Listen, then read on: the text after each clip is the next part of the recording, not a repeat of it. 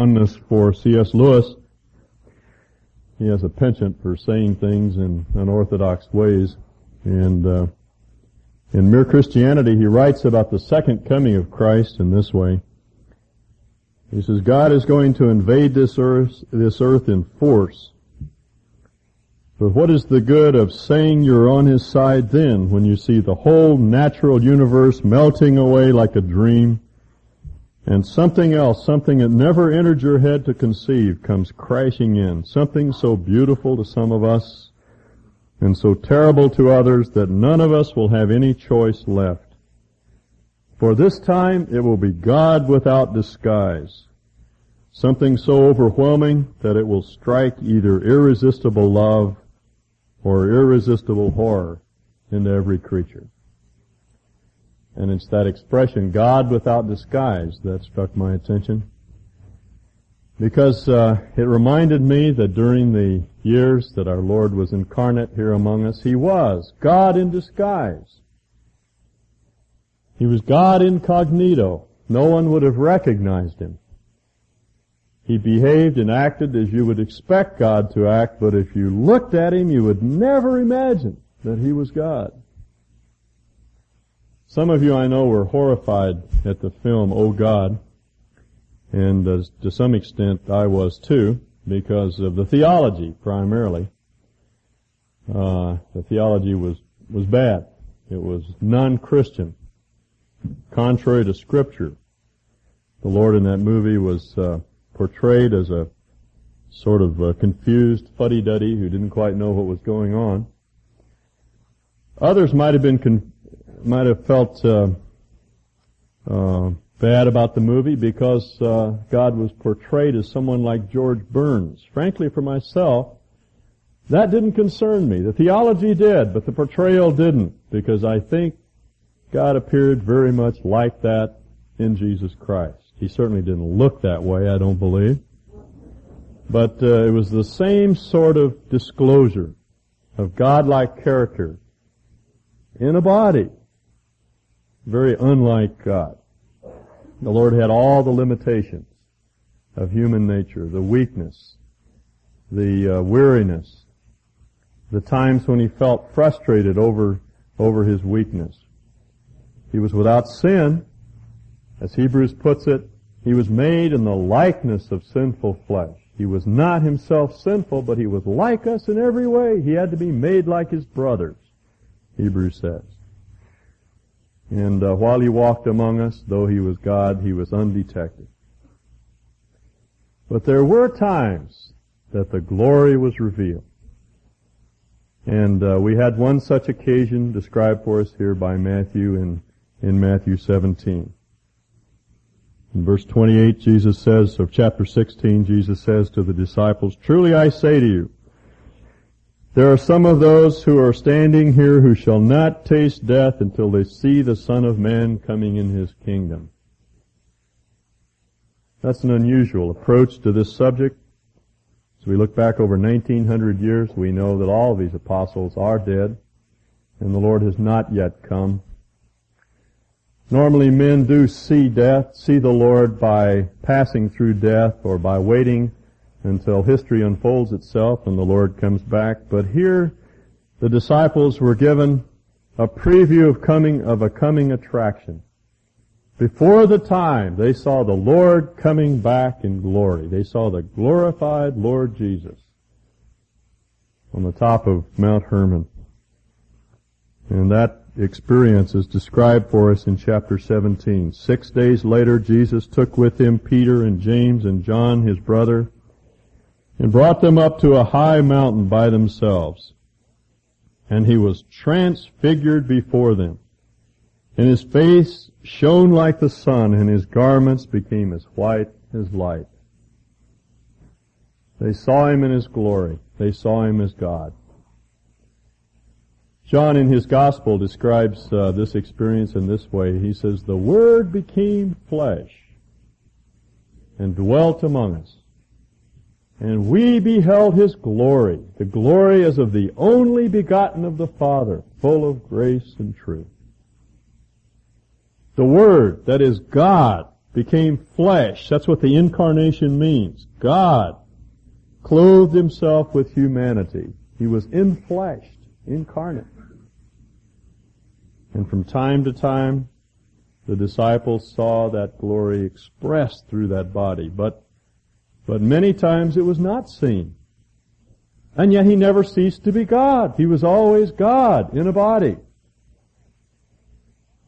John makes that very clear in the first line of his gospel when he says, "In the beginning was the Word, and the Word was with God, and the Word was God.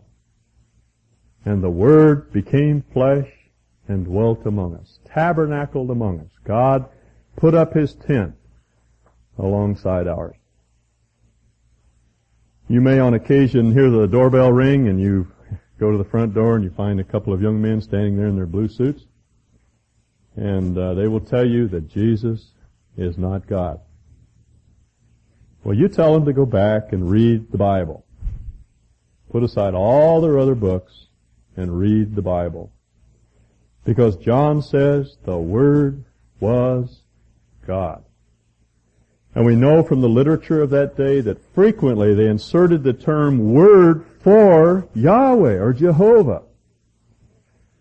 Occasionally in translating from the Hebrew text into Aramaic, as most of the translations were in those days, because they were reluctant to pronounce the name of God, they didn't pronounce the name Yahweh. They would insert the term Word for God. You find that in many of the so-called Targums, the Aramaic paraphrases of the Old Testament. So to the readers of John's Gospel, there was no question that he was talking about the Lord God of Israel. And when he says the Word became flesh, they knew what he was talking about. God became flesh and walked among men. And here the disciples on the mountain saw him as he really was. It was somewhat like a tent with a Coleman lantern inside, and occasionally the tent would flap and you would see the light out from under the tent. That's the way it was with our Lord. There were flashes of glory underneath the tent. He was God in flesh. And the disciples had an opportunity here to see his glory in its fullest expression. They didn't have to wait until time unfolded itself, until it happened in history.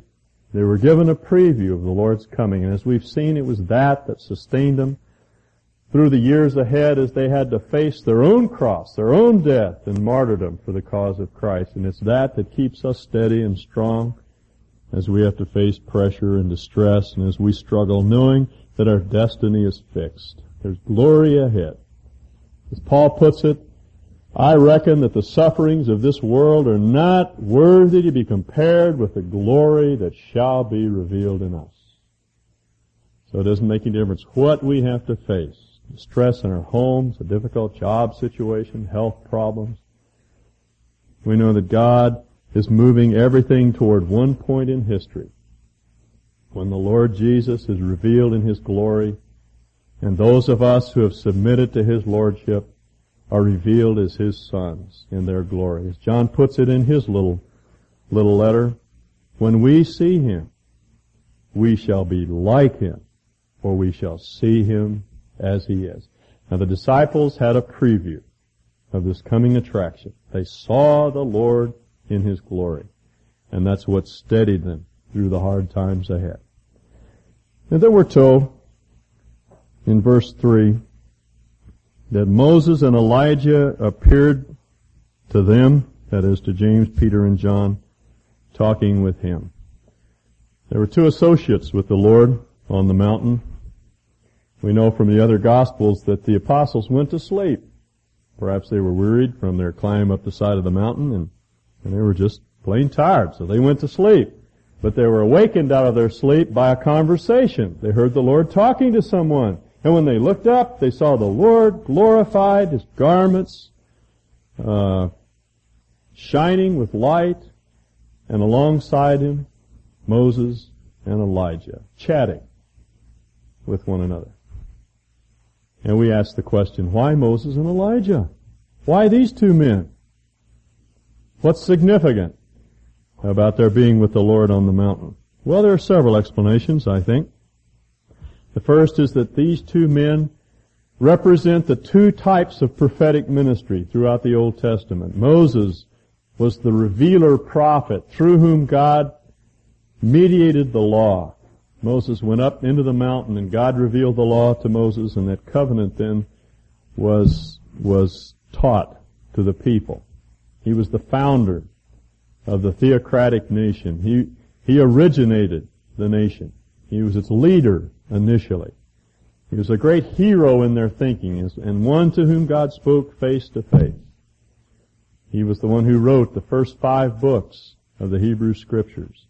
And so he was highly regarded in Jewish thought, in Jewish history. And then there was Elijah, who was the greatest of the reformer prophets. He was like the other prophets of his time, and those who followed him, Elijah, or Jeremiah, and Ezekiel, Isaiah, men who called Israel back to God, whose word was to return to the Lord and back to the covenant and to the Word. These were the great heroes of Israel's history, like our heroes, George Washington and Abraham Lincoln and John Wayne, and all these great men that we think of when we look back into our historic origins. Great men.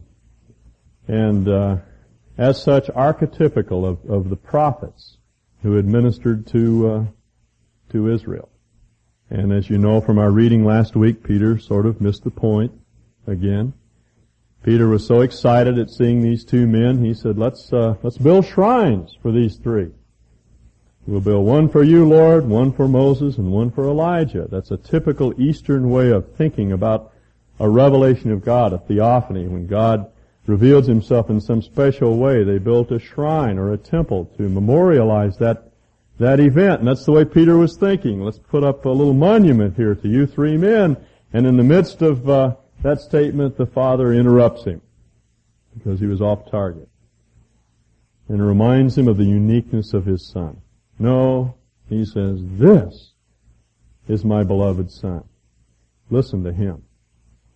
He's the unique one. He's not one in a long line of other prophets. He's my Son. Listen to him. Peter had forgotten what he said earlier when Jesus said to the apostles, who do men say that I am? They said, well, some think you're Jeremiah, some think you're Elijah or one of the other prophets. And Jesus said, who do you say that I am? And Peter said, you're the Christ, you're the Messiah, the Son of God. He received direct revelation from God. He understood the uniqueness of our Lord Jesus. But at this moment on the mountain, he forgot himself. So the Lord had to remind him, this is my Son. This is the unique one. So it seems to me that one explanation for their appearance on the mountain is that they form the backdrop against which the uniqueness of Christ is displayed. He's not like any other prophets. He himself is unique in his ministry. But it seems to me there's another question we have to raise and answer, and it's this. Why anyone at all on the mountain? If the Lord wanted to show the singularity, the uniqueness of Jesus, why didn't he just have the Lord alone stand on the mountain? Why anyone associated with him? Well, I think for myself that these two men are typical of all the Old Testament saints who would live in glory with the Lord Jesus throughout eternity. Remember last week we talked about that phrase after Peter makes his great confession. The Lord says to Peter, blessed are you, Peter, son of Jonah, because flesh and blood has not revealed that to you, but my Father who is in heaven, and I will build my church on this, on you, on the rock, and the gates of hell will not prevail against it. And as we said, the term there is actually Hades, the realm of the dead. And what the Lord is saying is that though he would enter the realm of the dead and the gates of hell would close shut behind him, hell would not be able to contain him. He would break out. And now he has with him two of these saints who share in this victory. These men, these great men in the Old Testament, who were alive because of Jesus coming, death, burial, and resurrection. They are typical of all the saints that would come with the Lord Jesus when He comes back. That's the promise. The Lord would come with His saints, and these were two of the saints that will come with Him. They, like Jesus, had broken out of Hades. They had conquered death with Him and were living. Now, one of the problems we have, of course, is time and sequence, and how do we explain the fact that these men are living with Jesus on the mountain and He had not yet died and been buried and raised? Well, we have to understand that the cross is an event in eternity as well as in time. It happened in time, but it has eternal implications. Everyone who believes the revelation that God has given receives eternal life through Jesus Christ. Those who live prior to His time are saved on the basis of His death and receive resurrection on the basis of His death, and those that live after receive resurrection on the basis of His death. It all depended upon that action, His death, burial, and resurrection. And I think what the Father intended to convey through this scene was that all of God's assembly, all the people of God, live because of Jesus Christ. His death, burial, and resurrection is the work that the Father applies to everyone who believes in Him. They live because He lives. And it's interesting to look at this passage in terms of life after death and what that experience will be like. There are several inferences that we can make. One is that we will be recognizable in the eternal state because Moses and Elijah are recognized as men. They have bodies, though they're unlike the bodies they possessed on earth. There seem to be some differences, and yet they're recognizable. Now, I don't know how James, Peter, and John were able to recognize them. They didn't have any pictures in their wallet, but they knew. And apparently we will be known. People will be able to recognize us. Secondly, and this I think would be very important to Carolyn, apparently we'll be able to spend a great deal of time communicating with each other. We'll do a lot of talking. Because these two men were chatting with the Lord Jesus, as Luke tells us, about the significance of His death, His departure from Israel, or from Jerusalem. And so we have in a small way, some idea of what life is like, because the Lord Himself has broken out of Hades. He's gone before us, prepared the way for us. And we live because of Him. God's people of all time live because of Him. Our destiny is secure. And that's a steadying thing in times of pressure. When our homes are not going well, when we're struggling as husbands or wives, or we're struggling with our children, or our jobs, or whatever the particular pressure may be that you experience tonight or this morning, the one thing that we're certain of is that our destiny is fixed. And it's all based on the historic fact of Jesus' death, burial, and resurrection. Now in verses 9 through 13, the story continues. And as they were coming down from the mountain, Jesus commanded them, saying, "Tell the vision to no one until the Son of Man has risen from the dead." And His disciples asked Him, saying, "Why then do the scribes say that Elijah must come first?"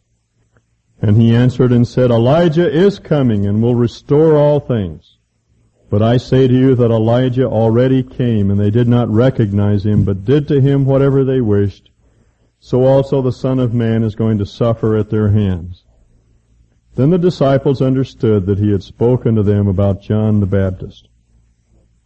I don't know about you, but when I have seen something exciting, or when God has done something exciting in my life, I want to tell someone, and that's precisely how these three men must have felt.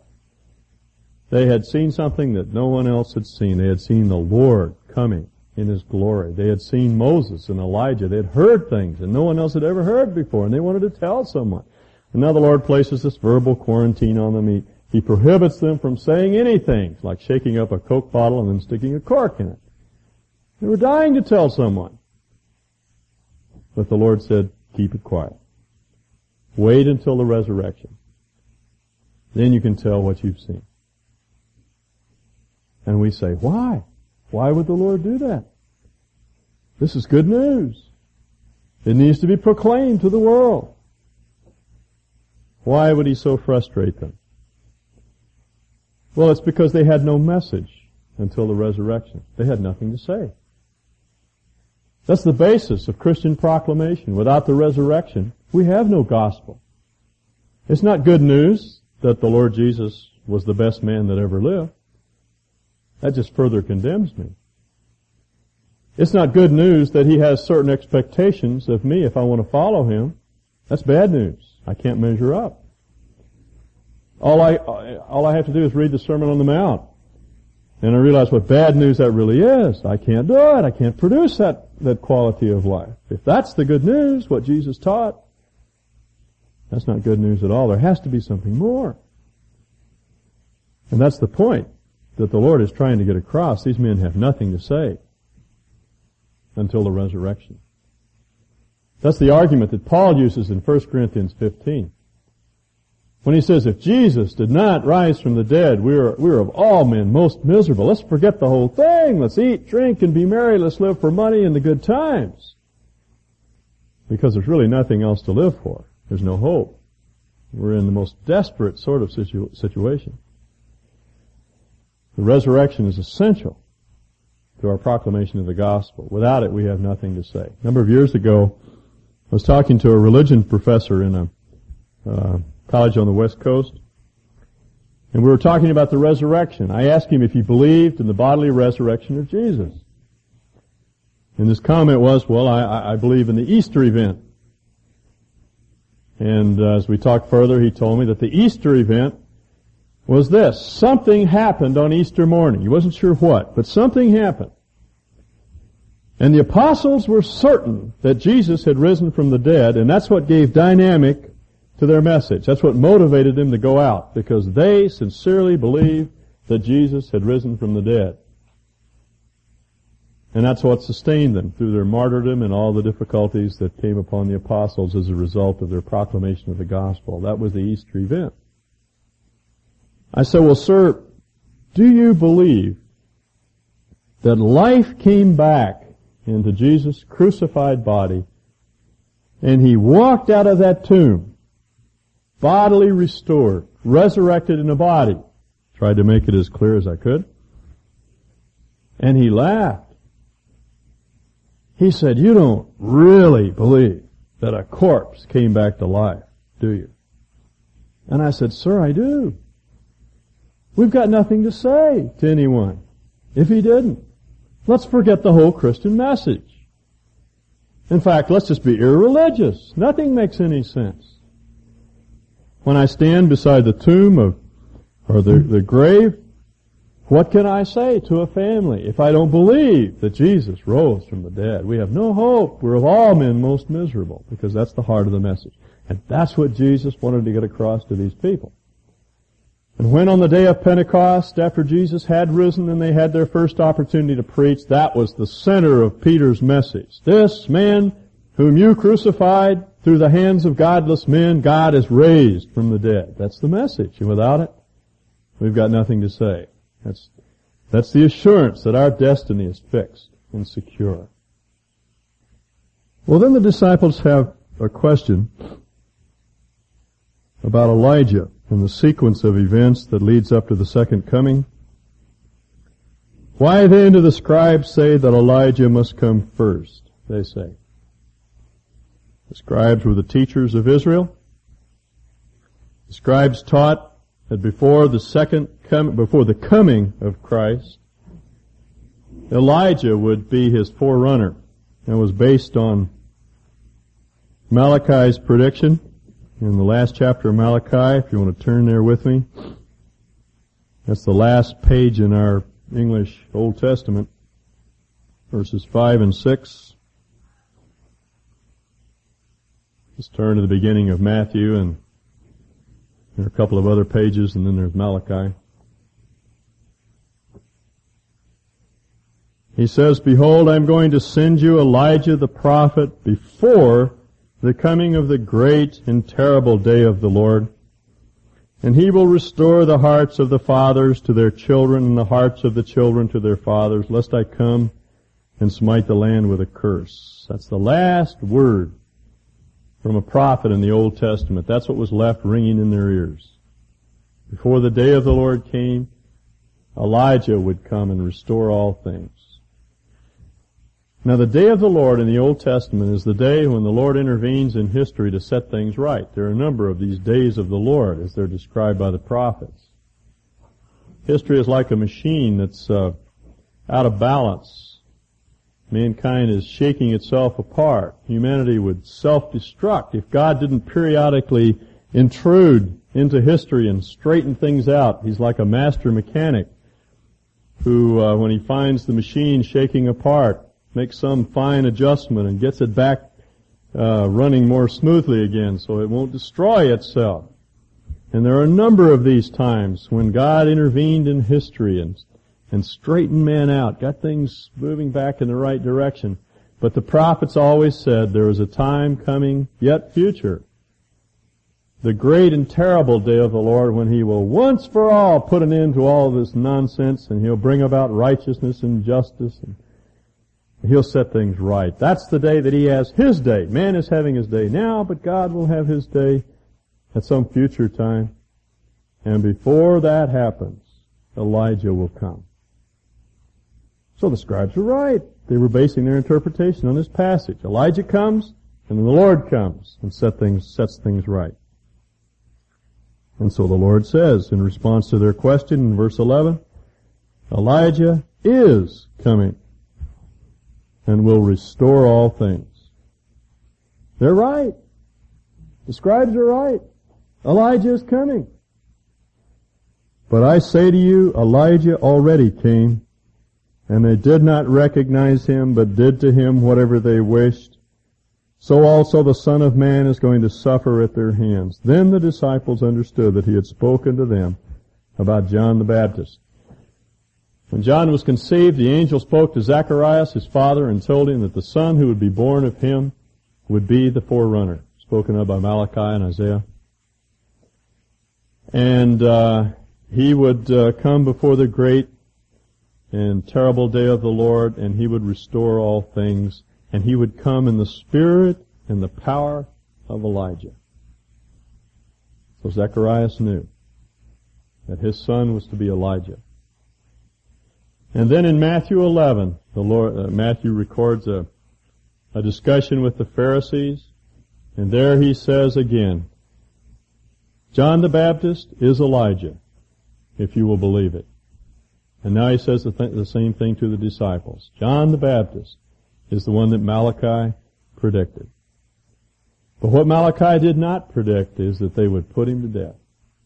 They'd do away with him, just as they would put their Messiah away. He suffered, Messiah will suffer. And what the Lord is doing here is introducing into their thinking a sequence of events that they were unfamiliar with. From the Old Testament, they knew that the forerunner would come, and then the Lord would come, and He would set everything right. And what they did not see is that the forerunner would come and suffer and die, and Messiah would come and suffer and die, and history and time would grind on, and there would be all sorts of distress and trouble and pain until the Lord came back, and then He would set everything right. That was a new sequence. They didn't understand that. They didn't know that from the Old Testament. Time is a great mystery. We're simply not given to understanding time.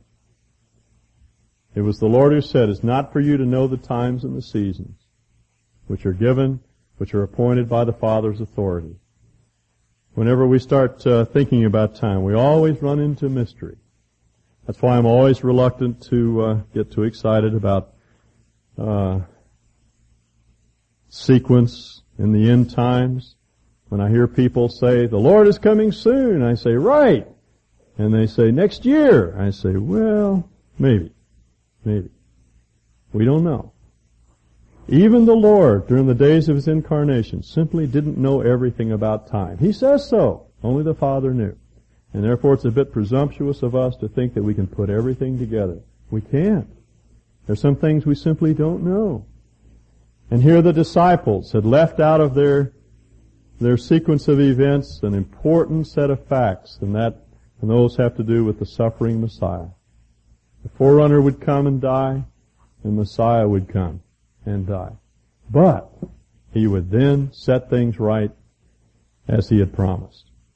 And again, this would provide security to the apostles as they went through the hard times ahead.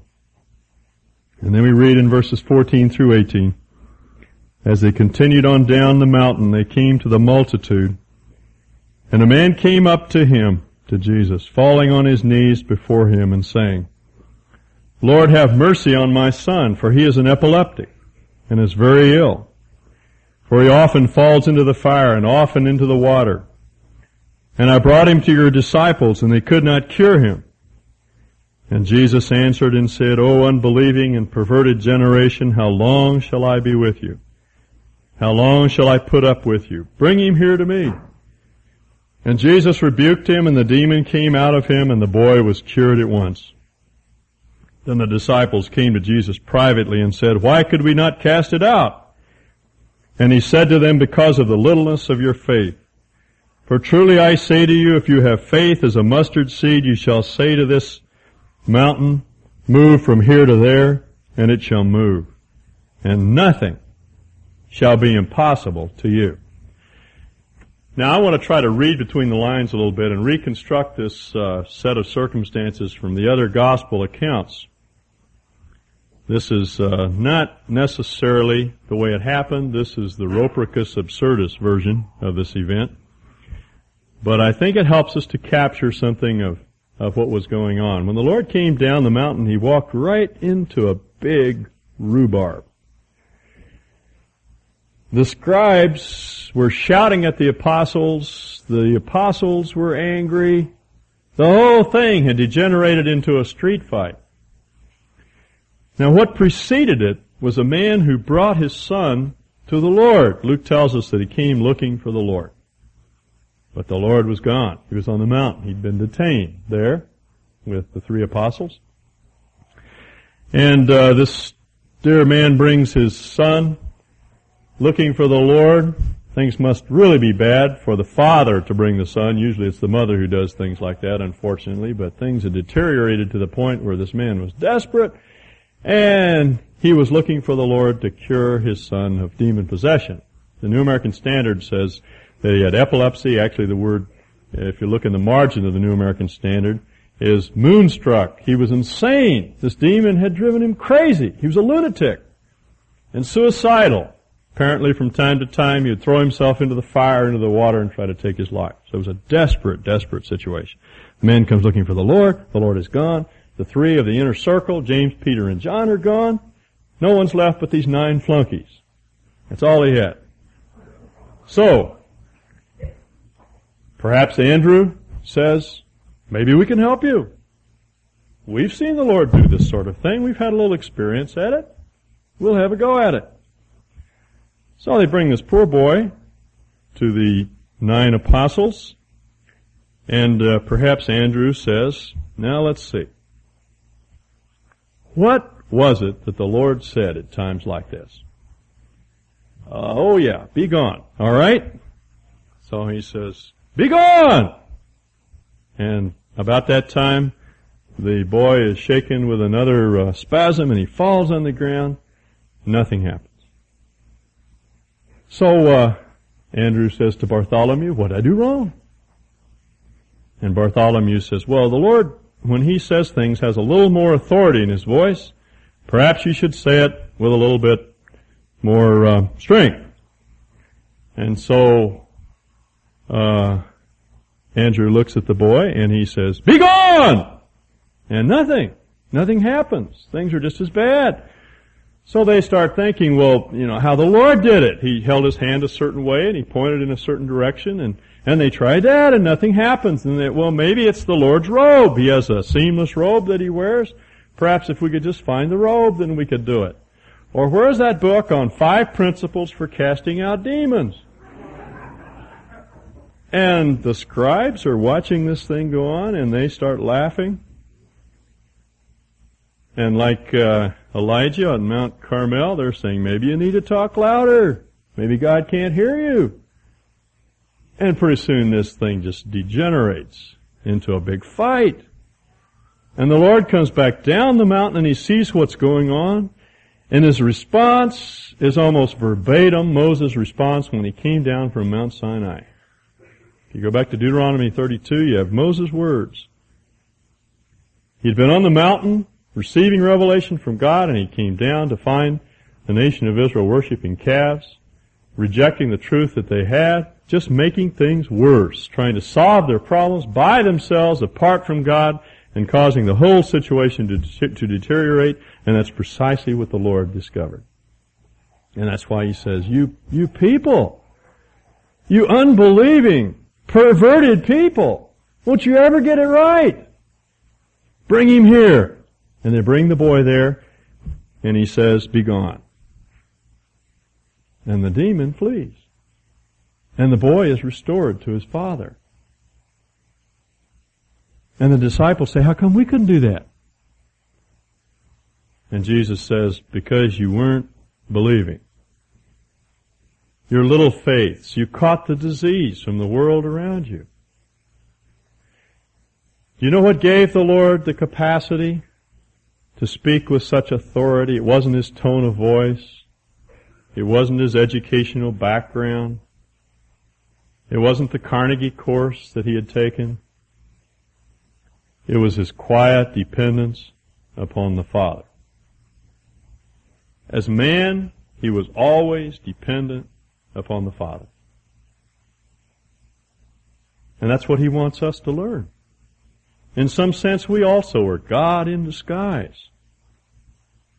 We're never God in the sense that He was. He's unique in that regard. But as Peter puts it, we are partakers of the divine nature.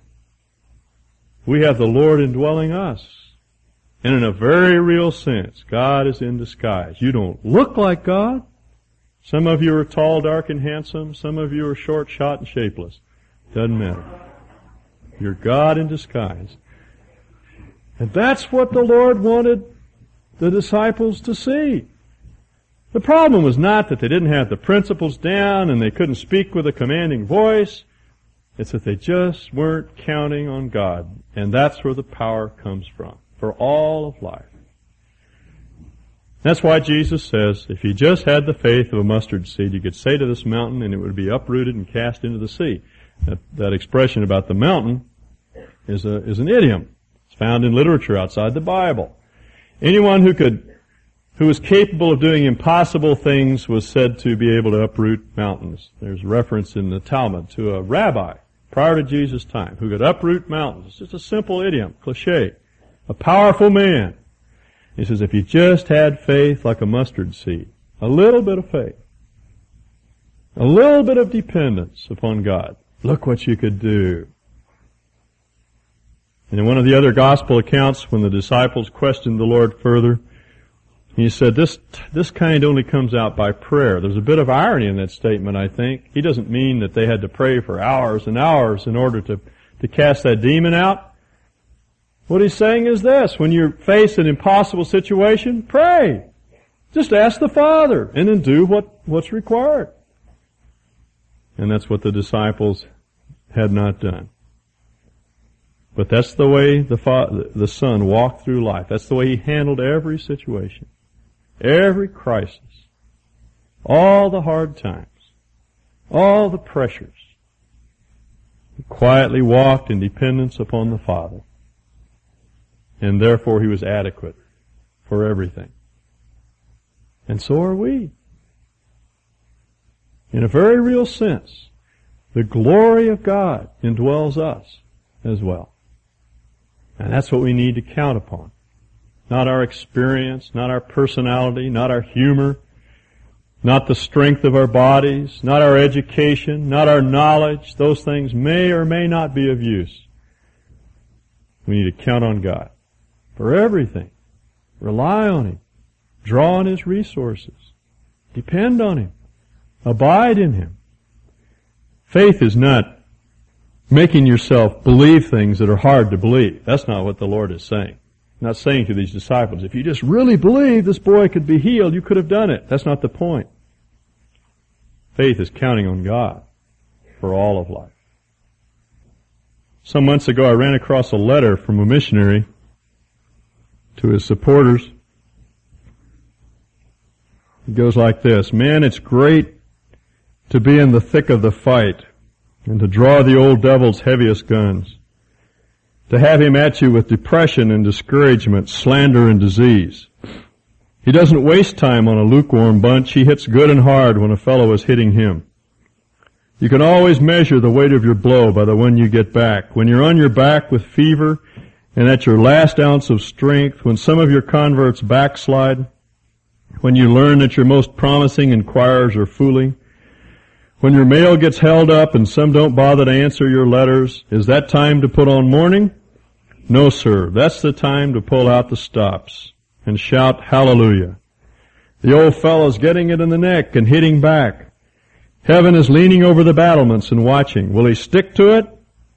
And as they see who is with us, as they see the unlimited reserves, the boundless resources, as they see the impossibility of failure, how sad they must be when we run away."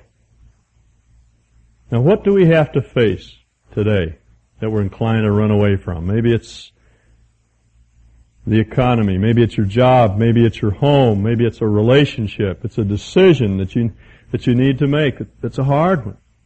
Hard moral choice.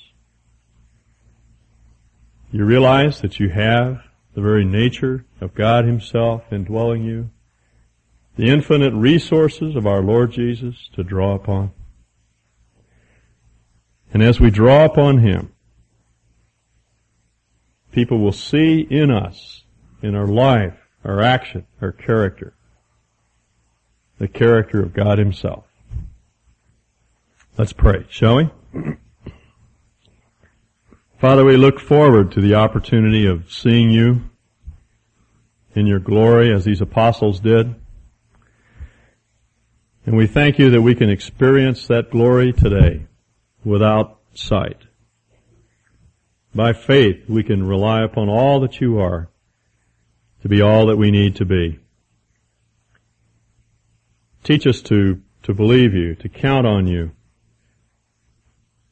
to turn away from our temptation to rely upon the old, tested, and true ways, the ways that feel most comfortable to us in approaching problems, and help us to put all those away and count on You for all of life. We just thank You for who You are and for being available to us this morning. We thank You in Jesus' name. Amen.